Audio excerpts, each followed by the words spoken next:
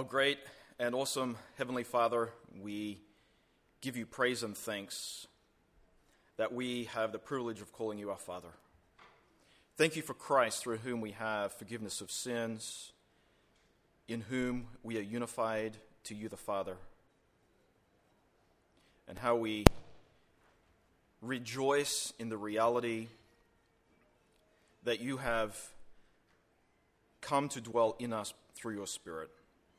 And so we pray as we go about this day that there might be a heart of worship, of joy in you, of love for you, of trust in you, of submission to you, and a desire to obey you. Father, help us to grow in our understanding of your word, that we might continue to submit our perspective of reality and our understanding of your word to what is true. Help us by your Spirit. We pray in the name of Christ. Amen. Okay, so for the last 2 weeks, we have spent some time looking at just briefly surveying issues of the sovereignty of God. Initially, when I kind of mapped out the scope and sequence for this summer class, I had many more lessons on the sovereignty of God, and then I realized maybe there would be some other things you would be more interested to reason through, like if God is sovereign, why pray, and questions like that.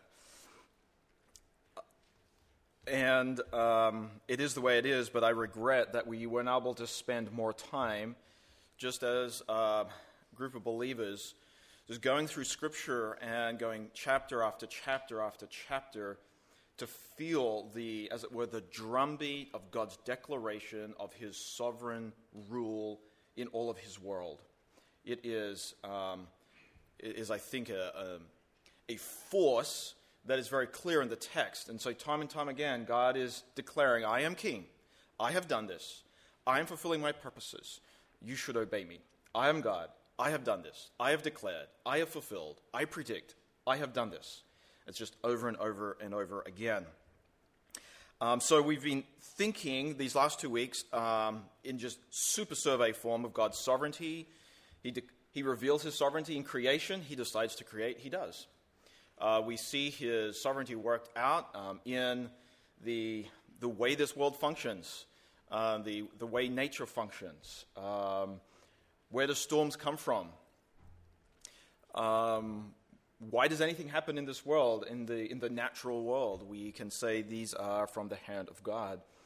And then last week, as Nathan just quickly overviewed, we see God's ruling in nations. He sets up nations. He judges the nations he set up for his purposes. And then we see the ultimate end of God's sovereign rule, where at his point, in his timing, according to his purposes, the sins will come to, as it were, a crescendo, and God will judge at the point he decides to judge. And he will eternally condemn those who have rejected him, and he will recreate this world. He will glorify those who put their faith in Christ, those who have trusted in him. And then for all eternity, God will rule his world on earth. In summary, there are lots of things that are caught up in that, and lots of, we might say, a lot of theological streams we could pursue. So I thought what would be helpful would be to just look at 3 questions from the Westminster Shorter Catechism that pulls together in such helpful and succinct ways these doctrines of God's sovereignty that we've been talking about. Question 7 says, what are the decrees of God? We don't usually use that term. I think it's a helpful term to summarize what we've been talking about. But the answer here is the decrees of God are his eternal purpose, according to the counsel of his will, whereby for his own glory he hath foreordained whatsoever comes to pass. As I read this, I hear particularly Ephesians 1 reverberating through these statements. So the decrees of God, a way to speak of that, we might say, vision, to use a a term of as God sees and purposes to do something, he will decree certain things to happen. Why does he decree that? He decrees those things to happen according to his eternal purpose, according to the counsel of his will. Why does he do this? For his own glory. And so he has foreordained whatsoever comes to pass. Number 8, how doth God execute his decrees? He executeth his decrees in the works of creation and providence. So God decides to create, and he does. Unconstrained, unforced. Everything he created was according to his purposes, in conformity to his nature. He creates everything, and so he, as it were, initiates through that act of creation, and then he is working out his decree within the created order, that is through providence. So next question is what, actually no, I skipped a few. Question 11 is, what are God's works of providence? God's works of providence are his most holy, wise, and powerful preserving and governing all his creatures and all their actions. So two things happening here, or a number of things. Preserving and governing. By the will of God, things exist. By the will of God, they continue to exist. We'll look at Colossians 1 later on this morning. So by God's will, they come into being, and our beingness, the beingness of all creation, continues by his will. It's not like God wound up the clock, set it on the proverbial countertop, and sat back. He has created the world, and as much as we can study the nature of reality, atoms, subatomic particles, as much as we can look at light, as much as we can think about the dimensionality of space and gravity, black holes, whatever, we are observing the way nature is functioning, but we are not observing the ultimate cause of the existence of anything. The ultimate cause of the existence of everything is that God continues to preserve their existence, having created. So there's a preserving, there's a governing. He is exercising his kingly sovereign rule over all things, both inanimate, both animate creatures, and particularly their actions. So it's not, we might say, a generic rule. God rules somehow generally, but that rule is in particular in the life of creatures. So I just give those summary statements to reflect, summarize the overwhelming witness of Scripture that God is the creator of all, the sovereign over all of creation. So today I want to transition to reflect upon how we are created to exist in light of God's sovereignty. God creates. He is a kind of God. He relates to his world a certain way. How ought we to respond? And the answer is we are created to worship. I think this is a helpful broad category as we go in to reflect a little more on our relationship with God. How do we as volitional beings, made in God's image, live in this world and relate to him, the sovereign God, who has decreed all things that come to pass to come to pass? So this word worship, I think, is helpful because it kind of catches up a number of very important words that speak of how we function as people in God's world. So it catches up together thoughts of faith, of trust, of love, of obedience, of glorifying God. So this word worship is a full and robust and rich word. True worship is about the heart. True worship is about the things we do. There's not a disconnect. Genuine faith is demonstrated in the works that we do. We glorify God, not merely with word, but we glorify God in everything that we do, whether we eat or drink, whatever it is. So this word worship, I think, kind of captures all these ideas together. And so what I'd like to do is look at a few passages that relate this word, or this concept of worship, to the right response we should have to God's sovereignty over all things and his providence in creation. You're probably familiar with these passages, but let's firstly go to Job chapter 42. Job has suffered greatly, and he is trying to figure out why. We might say, what is the mechanism of my suffering? Where did this come from? What causes this? God, what are you doing? Where are you in this? And then God appears to Job. And God does not answer Job's question, but God declares his sovereign rule over all things. Job, who are you? Did you create? Do you know everything? Do you supply? Do you provide? Are you ruling in even the smallest or greatest of things? And God kind of rolls out some examples in creation and say, Job, compare yourself to this large animal or beast or situation in this world. Job, you can't even do anything like that, much less be on my level as the one who created that thing. And so we get to the end of Job. I think you might. Did you read this last week, Nathan? So great. We're going to read it again. And Job responds to the Lord. And here is Job's response. I know that you can do all things and that no purpose of yours can be thwarted. God decrees, he does. He quotes here some of God's questioning of him. Who is this who hides counsel without knowledge? And here's Job's response. Therefore I've uttered what I did not understand, things too wonderful for me, which I did not know. He quotes again from God. Hear, and I will speak. I will question you, and you make it known to me. Here's Job's response. I had heard of you by the hearing of the ear, but now my eyes see you. Therefore I despise myself and repent in dust and ashes. Here is a posture of worship. Here is not the posture of, I want to, God, I'm not satisfied with your explanation. I want more details here. Job is not satisfied in all of his questions. But the thing that is most satisfying is that Job comes to the place of submission to who God is and his sovereign rule over all of creation.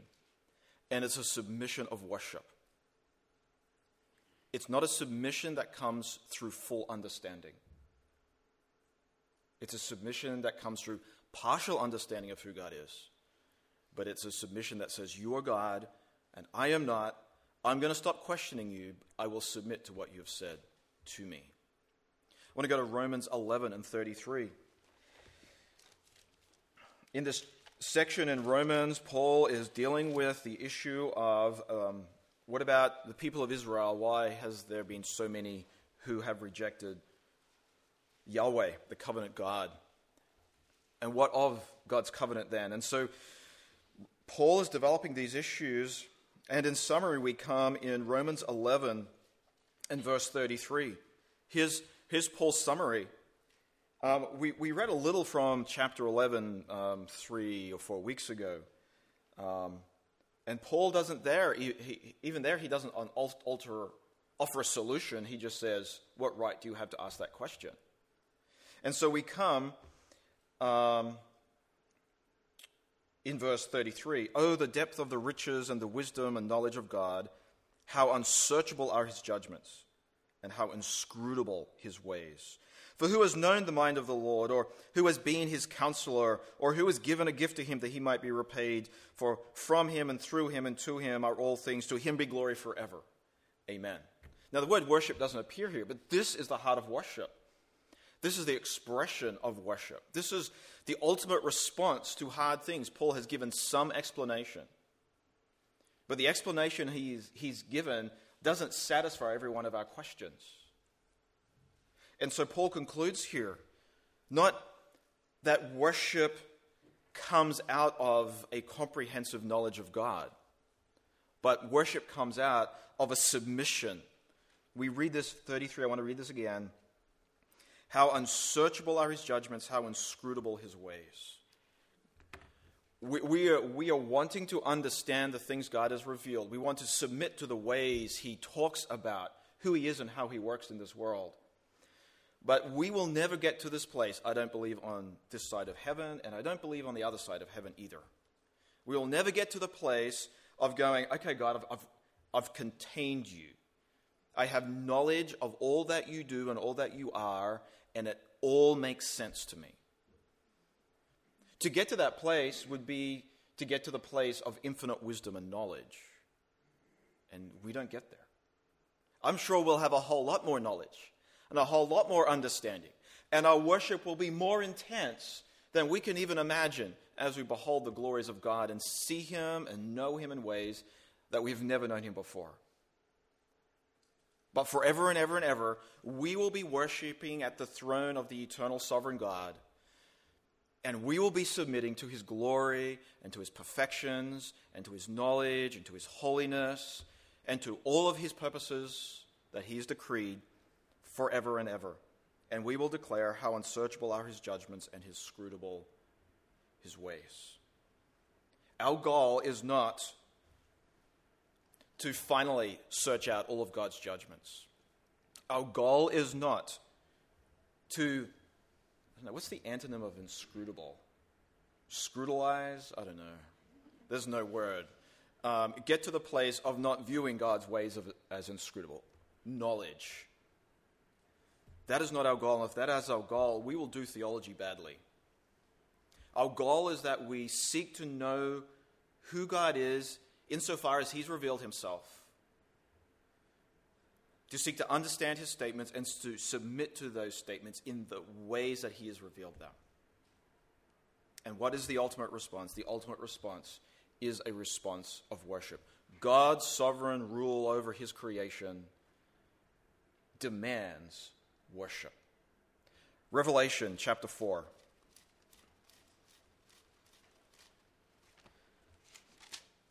Revelation 4 at the end, verse 11.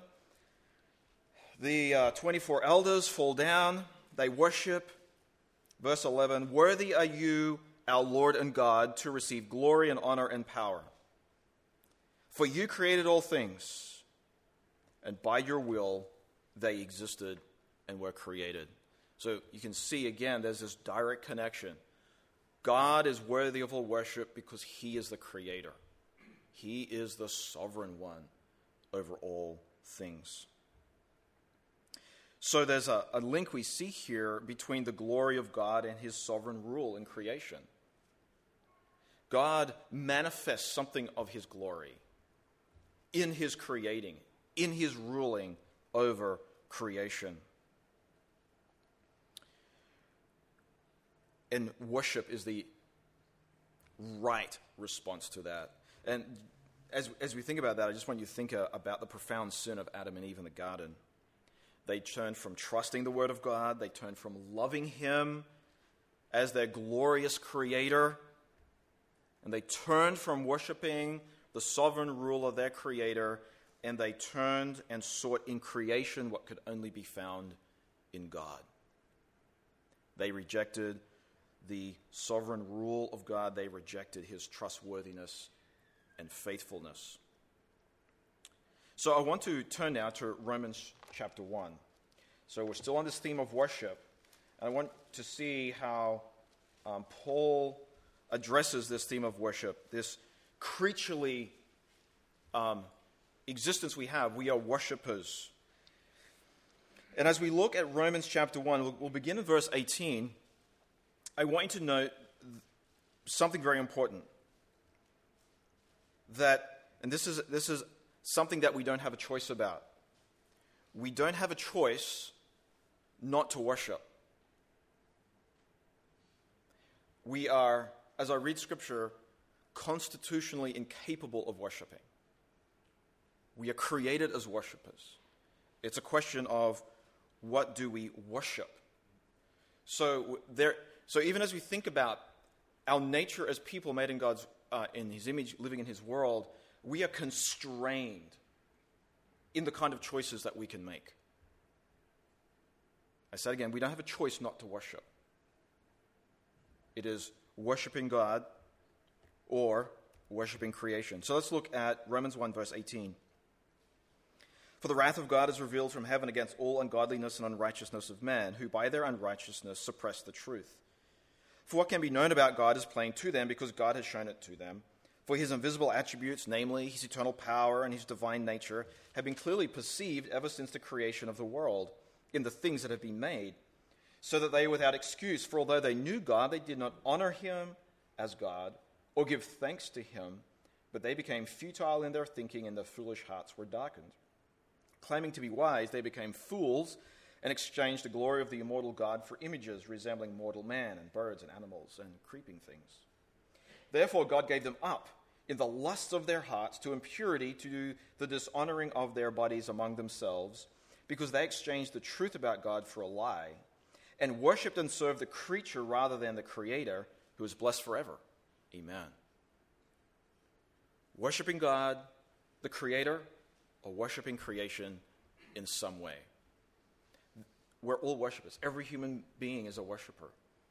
It's just a matter of what we orient our hearts towards. We see this reflected in Luke 16. Jesus is teaching here, and he is reflecting this reality that we are inescapably moral beings living in this world in moral ways, either worshiping the Creator or worshiping the creation, either loving God, trusting God, submitting to God, seeking blessing from God, or worshiping creation, loving creation, seeking the things that we think creation will bring us. So Luke 16:13, no servant can serve two masters, for either he will hate the one and love the other, or he'll be devoted to one and despise the other. You cannot serve God and money. This is ultimate allegiance here. Your ultimate allegiance is either to God or to, the example here is to money. Jesus is reflecting this reality. He doesn't say your ultimate allegiance is to God or nothing. We're allegiance-ing kind of people. We're always giving our allegiance, our submission, our love to something or someone. And it's either the Creator or it's the creation. Go to John chapter 8. John 8 and 42. John 8 and 42. Again, we see Jesus confronting the unbelief of religious leaders. And this is what makes this section so astounding. He is telling the religious leaders who they're saying, we're not buying into what you're saying, Jesus, but we are children of Abraham. Abraham is our father. Our allegiance is to Abraham. That's what they're saying. And Jesus responds and says, you are utterly self-deceived. So, John 8:42. Jesus says to them, if God were your father, you would love me, for I came from God and I am here. I came not of my own accord, but he sent me. Why do you not understand what I say? It is because you cannot bear to hear my word. You are of your father the devil, and your will is to do your father's desires. He was a murderer from the beginning and does not stand in the truth, because there is no truth in him. When he lies, he speaks out of his own character, for he is a liar and the father of lies. But because I tell the truth, you do not believe me. Which one of you convicts me of sin? If I tell the truth, why do you not believe me? Whoever is of God hears the words of God. The reason why you do not hear them is that you are not of God. So here again, we see this clear. Why do they reject Jesus? It's not because they just don't believe in anything. The alternative to submitting to the one true God is submitting to something else, giving your allegiance to someone else or something else. It's an either or here. And so this pattern we see, I'm just giving a few places here in the New Testament, but this is the theme of Scripture, that we are always worshiping, we're always loving, we're always trusting. It's just a matter of what it is we are loving and trusting and worshiping. One passage that stands out in my mind, maybe this is buzzing in your mind as well, Joshua 24. Well, we're going to get to Joshua 24 by the end of the year as we go through Joshua on Sunday mornings, but we're kind of jumping ahead here. In Joshua 24, this is at the end of Joshua's life, he's reviewing for the people of Israel what God has done for them and what their response to him should be. And he challenges the people at the end of his life. So Joshua 24 and verse 6. This is God speaking, God's perspective. I'm just going to read a few phrases through a number of verses because I want you to hear the theme without taking time to read every word. So verse 6. Then I brought your fathers out of Egypt, and you came to the sea, and the Egyptians pursued your fathers with chariots. Down in verse 10. At the end of verse 10, so I delivered you out of his hand, out of Balaam's hand. Down in verse 11, at the end of verse 11, and I gave them into your hand. And verse 13, I gave you a land on which you had not labored, and cities that you had not built. And then looking at verse 14, now therefore fear the Lord. Notice the link here again between God's work, God's sovereign rule, God's work of providence. What's the response to be? It's to be a response of fear, a response of worship, of submission and trust. Now therefore, verse 14, now therefore fear the Lord and serve him in sincerity and in faithfulness. Put away the gods that your fathers served beyond the river and in Egypt, and serve the Lord. And if it is evil in your eyes to serve the Lord, choose this day whom you will serve, whether the gods your fathers served in the region beyond the river, or the gods of the Amorites in whose land you dwell. But as for me and my house, we will serve the Lord. So again, there's this contrast. Joshua is recognizing that humans are religious people. We're worshippers. Sometimes it's overtly religious, and sometimes it's not overtly religious. But whatever it is, our heart's orientation is either in submission and worship to the sovereign creator of all, or oriented towards creation. One other passage, Hebrews 11. Hebrews 11 and verse 23, and here we're just looking at a snapshot into the spiritual life of Moses and what was going on inside his heart. Again, this theme of that response of worship, one or the other. So Hebrews 11:23, by faith Moses, when he was born, was hidden for 3 months by his parents, because they saw that the child was beautiful and they were not afraid of the king's edict. By faith Moses, when he was grown up, refused to be called the son of Pharaoh's daughter, choosing rather to be mistreated with the people of God than to enjoy the fleeting pleasures of sin. He considered the reproaches of Christ greater wealth than the treasures of Egypt, for he was looking to the reward. By faith he left Egypt, not afraid of the anger of the king, for he endured as seeing him who is invisible. By faith he kept the Passover and sprinkled the blood, so that the destroyer of the firstborn might not touch them. The phrase in this section that I think is that I want us to reflect on is verse 26.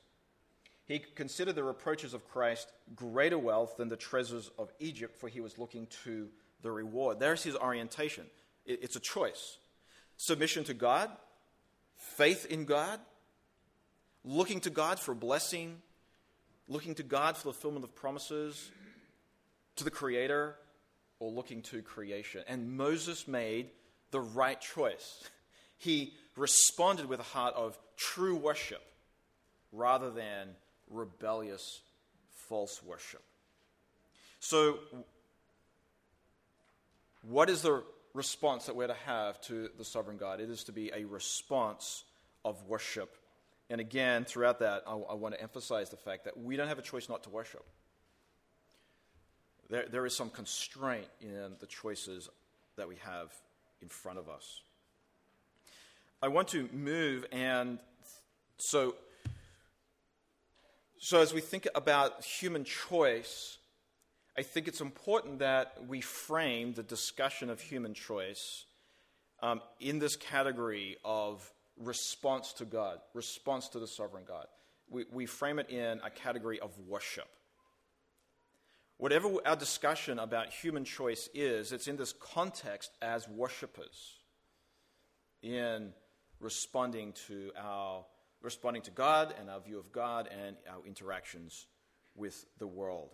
And so as we think, as we move forward in the next few minutes and we give our attention a little more to the discussion of human volition, human choice, as a way in, worship is helpful, and I want to continue to have Scripture kind of framing the way we think about this. And so I want us to look at Scripture and see how does Scripture guide us to talk about these things. So I want us to be attentive to the way Scripture speaks. There are different ways we might conceive of the nature of choice. Some maybe more accurately, some less accurately. Some may be more experiential, some may be more philosophical and philosophically reflective. And there are good things about thinking carefully, but as we think about carefully, we always need to be careful in that careful thinking that we're having Scripture shape the way we engage in the discussion. So whatever we say about the issue of choice, as I was emphasizing just before, one thing we can't say is that we have the choice to not worship. We're constitutionally incapable of not worshiping. There's not some zone of spiritual neutrality. They're the people who love God and submit to Him. They're the people in rebellion against Him. And then there's neutrality. We don't find that in Scripture anywhere. We don't have that choice. As we looked at John 8:42, let's just go back there for a moment.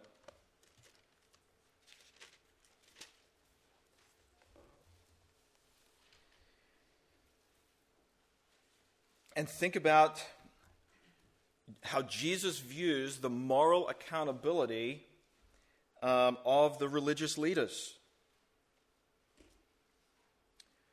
Verse 43, why do they not understand? Because they cannot bear to hear my word. Jesus says, you are of your father, the devil. He is a murderer.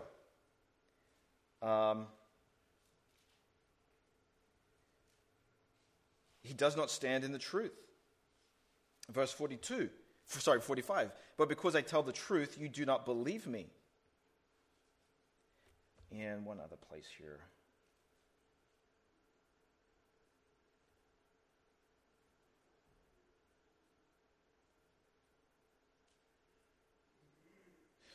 Beginning of verse 44. You are of your father, the devil, and your will is to do your father's desires. There's their will. That's what they want to do. That's what they choose to do. That is the way they are functioning. And Jesus holds them utterly accountable for those choices that they have made as they live out the desires of their will. And as we read this passage, we see that they don't have the understanding to receive God's words. Why? Because they're of their father, the devil, and they're doing the desires of their father. So, as we think about this word of choice and free choice and how we think about it, or the freedom to choose, I think it's appropriate as we look at John 8 to call to speak of the religious leaders' choice as a free choice. That is, it is morally accountable. They are morally accountable for the choices that they have made, and they've made those choices out of their will. Or to say it another way, their choice is not constrained. They're not choosing this against their desires. They're choosing it because they do desire this. They want to do this. They have a heart to submit to their father, the devil. Their choice is the expression of their will. However, one of the debates around this whole issue we're talking about is the very definition of free choice, or the nature of a morally accountable choice. So, as we think about this, I'm going to again use some terms, but I think these terms are helpful for us to navigate both the big theological issues, but I think the terms are helpful because they help refine our personal understanding of how we read Scripture, how we think about God, how God works, and how we think about theology. So, my submission here is that the libertarian approach, which defines free choice a certain way, is inadequate. So, what is the definition of free choice? It would be something like, free choice is when a person has the ability to freely choose any option.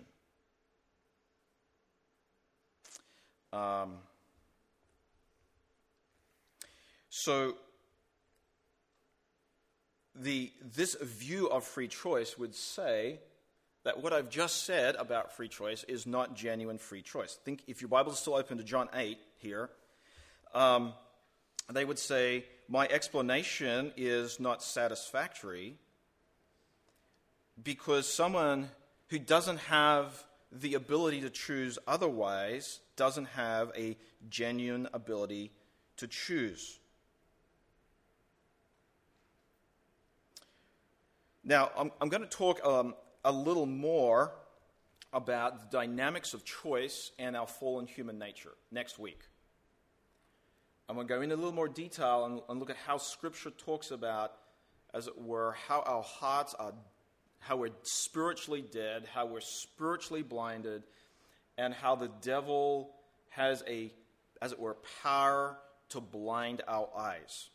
I'm going to go into a little more detail. At this point, I just want to stay a little more high level. And I just want to think about this definition of choice. Whether to say choice is the ability to choose any option is a good definition of choice. So let me say this again. What I'm trying to get at here is, how does God lead us to conceive of and think about human choice? And my proposition is that Scripture indicates not the libertarian proposal that free choice is the ability to choose any option. So I'm going to go at this a number of different ways. Firstly, I want to consider God's choice to save. And as I think about God's choice to save, this is connecting to the libertarian view of free choice. Let me just go back here.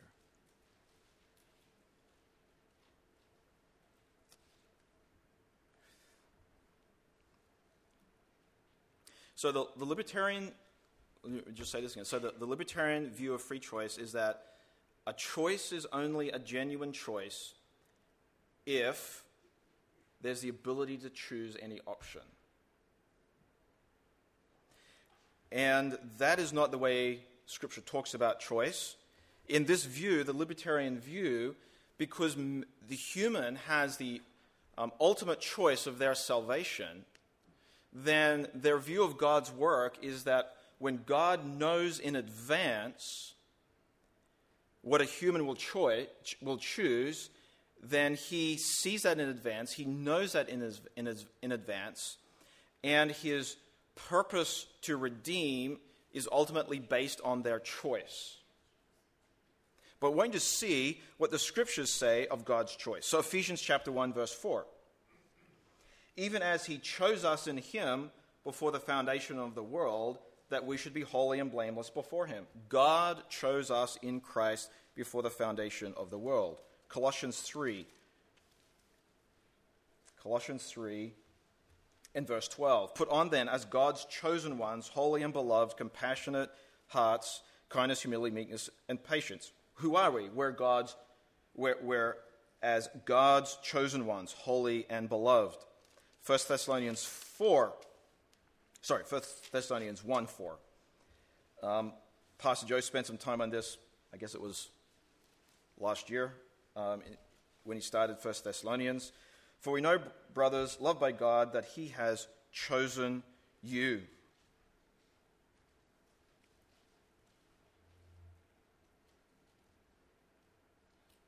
So, the question we're asking is, how does God reveal, how does Scripture lead us to consider this issue of choice? And I'm proposing a certain reading of Scripture, and I'm presenting the libertarian view because that's what we need to engage with. I think that's the inclination of our thinking, and that's where we need to bring, I think, clarity.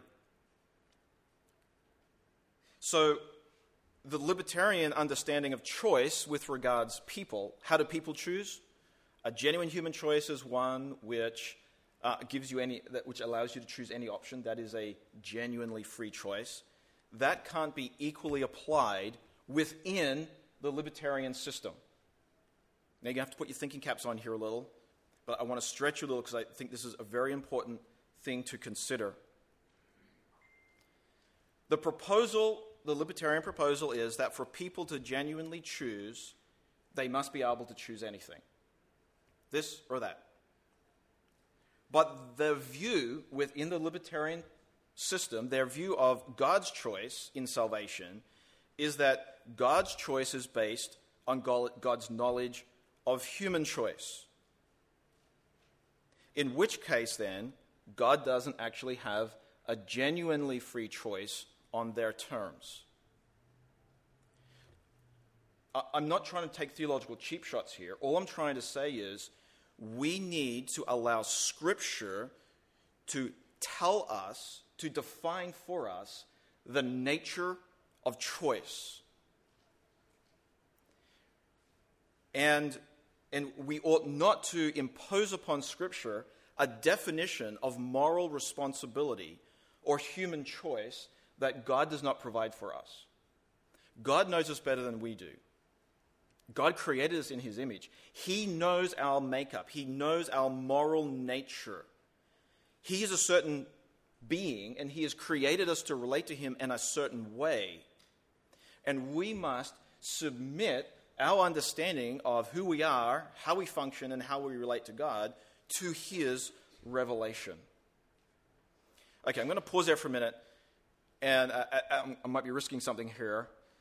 Do you have any questions particularly about this slide? Yes, sir. So I don't know enough about the libertarian view. Okay. Is it fair to characterize it? I mean, couldn't a person believe in some constraints? So let's say I have a choice. There's 6 options. One of them is unavailable to me for some reason, but I can still choose between the other 5. Couldn't that be a genuine choice as well? With some constraints in place?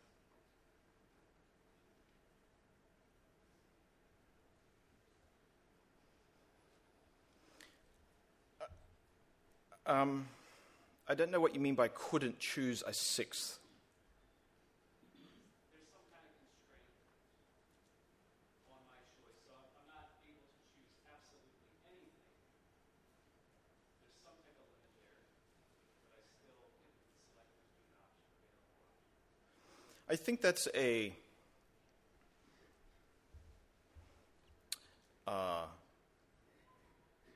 it sounds reasonable, but then we are having to qualify the kind of restraints and how those restraints function in a particular person's set of events or situations. And when we introduce the idea of constraints, we are somehow altering the way we think about the freedom to choose. Because we're saying that this person does have freedom to choose this much, but they don't have freedom to choose. There is some constraint in that freedom.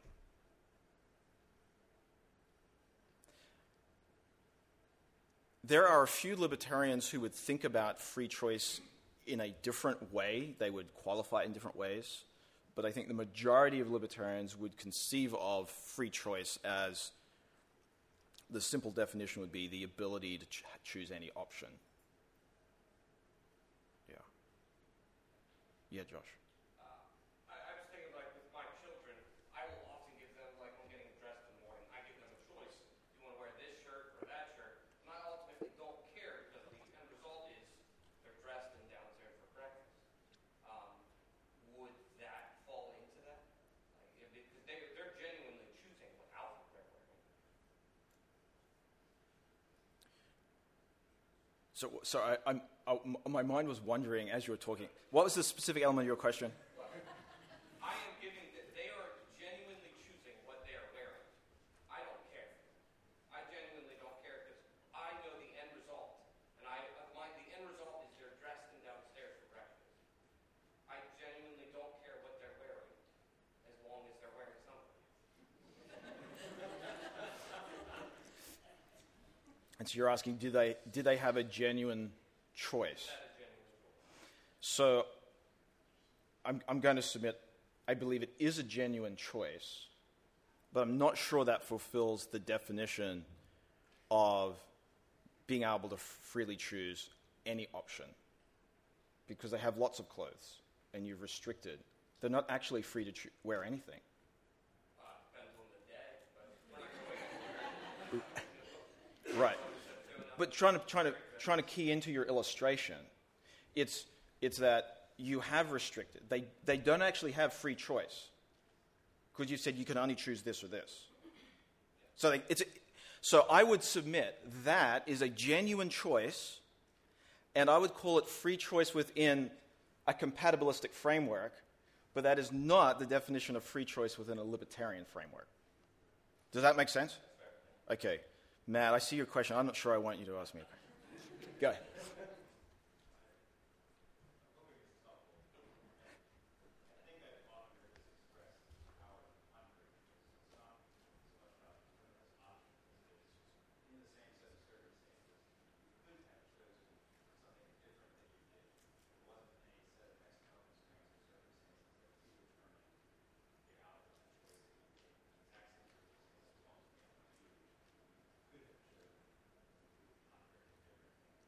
Great. Yes, that great. A good theological term. Thanks, Matt. Yeah, the possibility of contrary choice, A or B, no constraint. You're free to choose A and B. Yeah, great. Thank you. Yeah, Brad. So, is their belief of choice behavior-based, or is it also like ability-based? Like they can choose, I'm going to be anything I want to be. You know what I mean? Like, I want to be an astronaut, and you have that freedom of choice, but you can't because you don't have that ability. God hasn't given you those abilities to do that. Or is there freedom of choice based on everything? I think it would be fair to say this is dealing with the moral realm, moral responsibility, and moral choice. So you stop them, the libertarian belief, at just behavior-based then. Their freedom of choice doesn't go beyond their behavior choices. I think that's fair. Yeah. I'm not sure. I've read somebody from that persuasion who would venture beyond thinking about our moral makeup, our moral decisions as it relates to how we function before God. Yeah. So would that be a contradiction, though? If you have freedom of choice, why wouldn't that be in everything? Yeah, I think from my perspective, I think it is somewhat of a contradiction. From their perspective, it would just be, well, these pertain to the moral dimension, and the physical realm doesn't function the same way. And I'm happy to grant that distinction to them if they want to make it. I mean, I want to. I mean, you could really nitpick each other's systems down, and I want to kind of stay higher level. If we're having a discussion, that I'm not sure that would be helpful, but from my perspective, I would say the physical realities do somewhat reflect something of the spiritual realm, which we'll get into next week. Yeah. Wait, I've got a lot. You've got lots. I see lots of questions. I'm sorry. I see the time. I want to get through some material, so bombard me at the end. Okay. I'm sorry. I'm not even sure I can get it through here.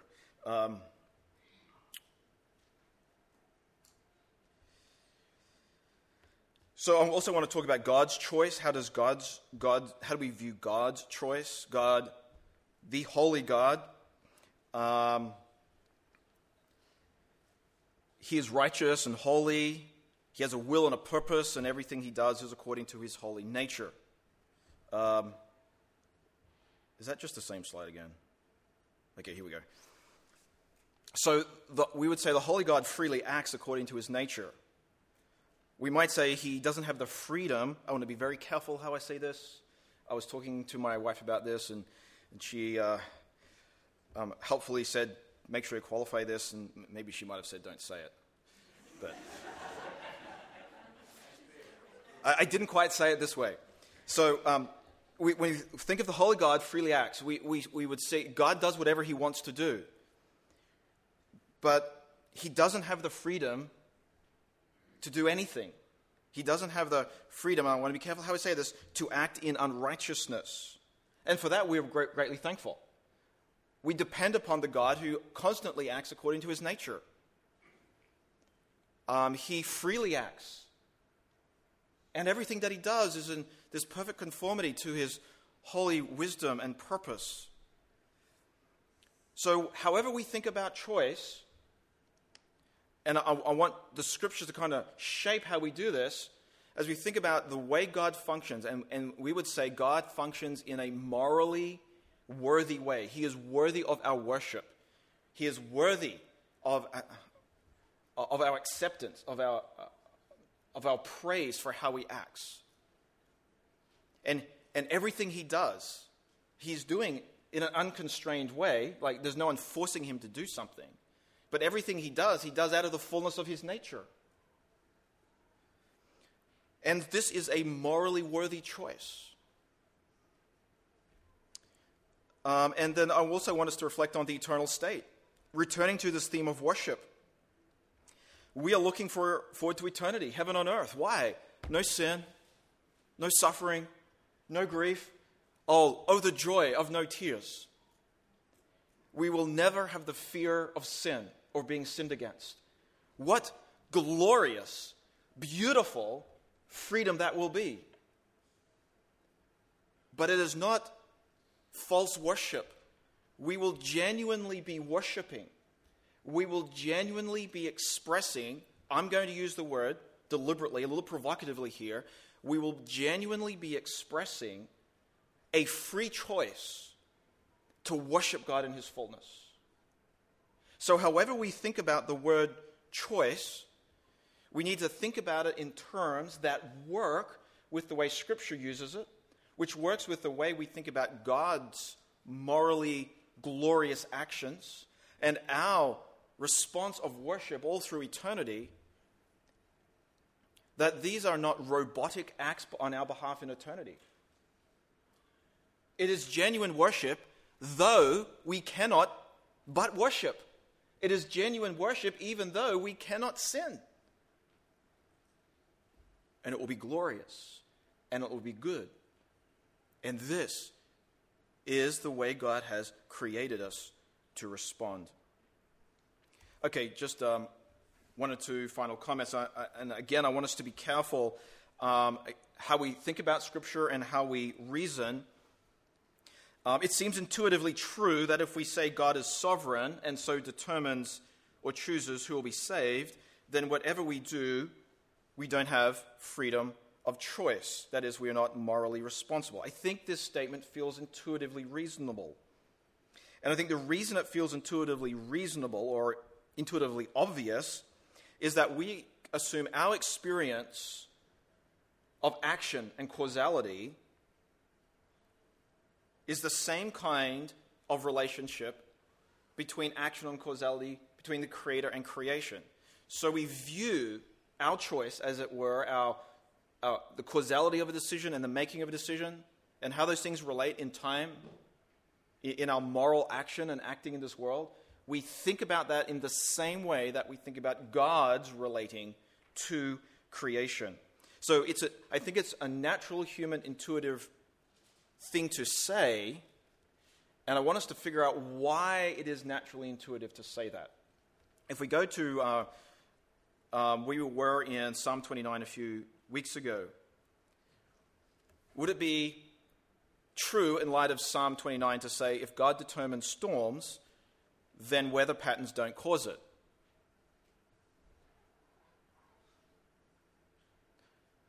I think that's the same kind of reasoning, and I want to think about why that's wrong. Do weather patterns cause storms? Yeah, you can look at landmass temperatures, water currents, air pressure movement. Is it in the northern hemisphere or southern hemisphere? Which way is the stuff circling? What kind of cycle is the sun in? Where's the earth and so on? But you can look at so many factors, and they all contribute to this storm. And it is right to say the weather caused the storm. But it is also right to say that God caused the storm. Now the relationship between God and the storm we can't perceive. We don't understand that causal relationship. because all we see are the causal relationships within creation. But as we read Psalm 29, we say this, right? Why was there a storm? In fact, we say we stay on the creational element too long. We don't say God caused it. That seems kind of wrong. But we should. We should as quickly say God caused the storm as the weather patterns. We hold them together. So we speak of the primary cause, which is God, because he's the sovereign king. The primary cause is, we might say, is remote. There's some theological words here. Is remote or not observable. It's distant. And the secondary cause, think of the storm, the weather patterns, that's near. It's close. It's observable. We can record air pressures and cloud covers and sun cycles and all that kind of stuff. So what is the cause of the storm? The cause of the storm is God, primary cause. Ultimately, why was there a storm? Because God. That is the ultimate and primary cause of the storm. And there are secondary causes to the storm. We think about Colossians 1:16. By him all things were created, and in him all things hold together. We don't see the primary cause of this creation holding together. All we see is, how can I say this, glimpses of what we think might be the secondary cause of how things hold together. Like subatomic physics, and they just keep going down, and they still find mystery and create more theories, and it is amazing. We're still trying to figure out some of the secondary, proximate, or near causes of our existence. So why do you exist? You drank water, you eat food, cells are cranking, we know it's chemicals and atoms and the elements of nature, all of that's true. But why do you exist? Because today, Jesus, the Creator, wills you to exist right now. And we should say both of those things together. So I want to look at Scripture here. I'm going to quickly go here. Acts 2:23. This Jesus, because of time, I'm not going to do much for the context. I just want you to write this down. When you go back, please, to Acts 2. Acts 2:23, this is the sermon, Pentecost sermon. This Jesus delivered up according to the definite plan and foreknowledge of God, you crucified and killed by the hands of lawless men. So how does Scripture talk? When we see these things brought together, it says this and this. Why did it happen? Because God planned it. Why did it happen? Because you did it. We see this in Luke 22. Jesus is speaking here. For the Son of Man goes as it has been determined. And we see that pattern throughout the Gospel of John. The religious leaders keep trying to arrest Jesus, and he escapes through the midst, and he moves on, and it doesn't happen until Jesus says to Satan, Judas, go and do quickly. The betrayal is at the command of Jesus. And this is a key theological point that John makes in the gospel. And so Jesus sums this up for us again. How should we speak? We should speak like Jesus. God determines, and the person who acts is morally responsible. And you're like,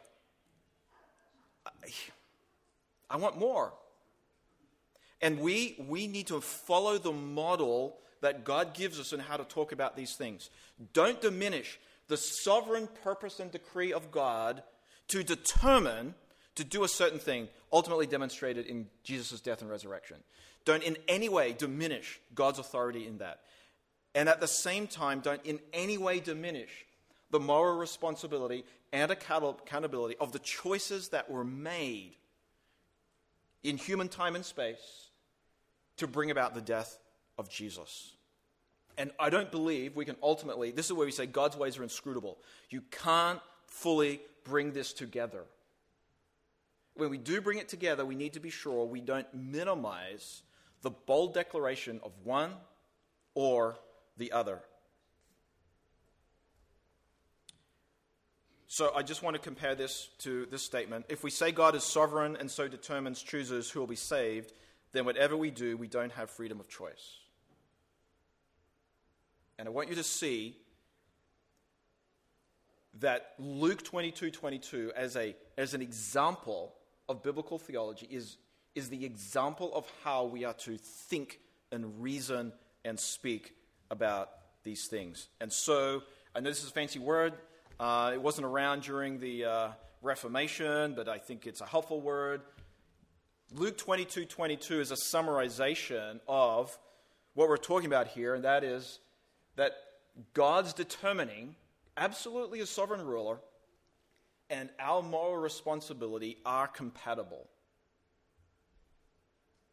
And the ultimate way we get there is not by fully understanding all the causal links, but by submitting to the declarations of God.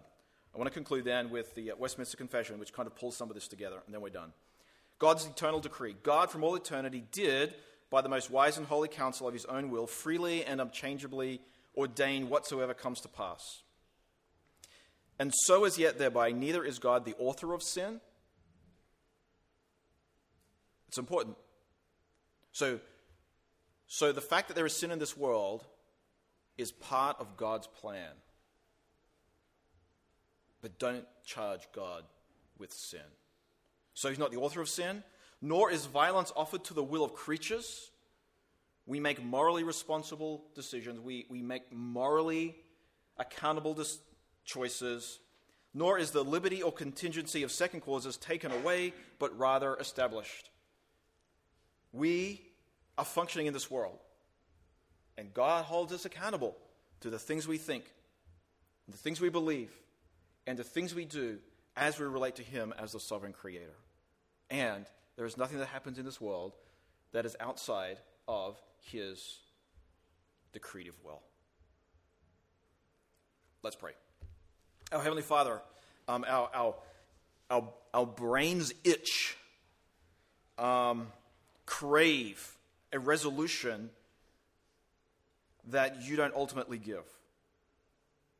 We join with Paul and we are amazed and we declare how unsearchable are your ways, how unscrutable they are. And we want to join with Paul in a response of worship. You, O Lord, are the great and glorious God, worthy of our love and trust. Help us to be faithful in those areas you've called us to be faithful in. Help us to submit to your word, to carefully understand your word. And may our lives be lived in such a way that you are glorified. And may it be that through our lives, others will learn to worship you as well. And we pray this in the name of Jesus. Amen.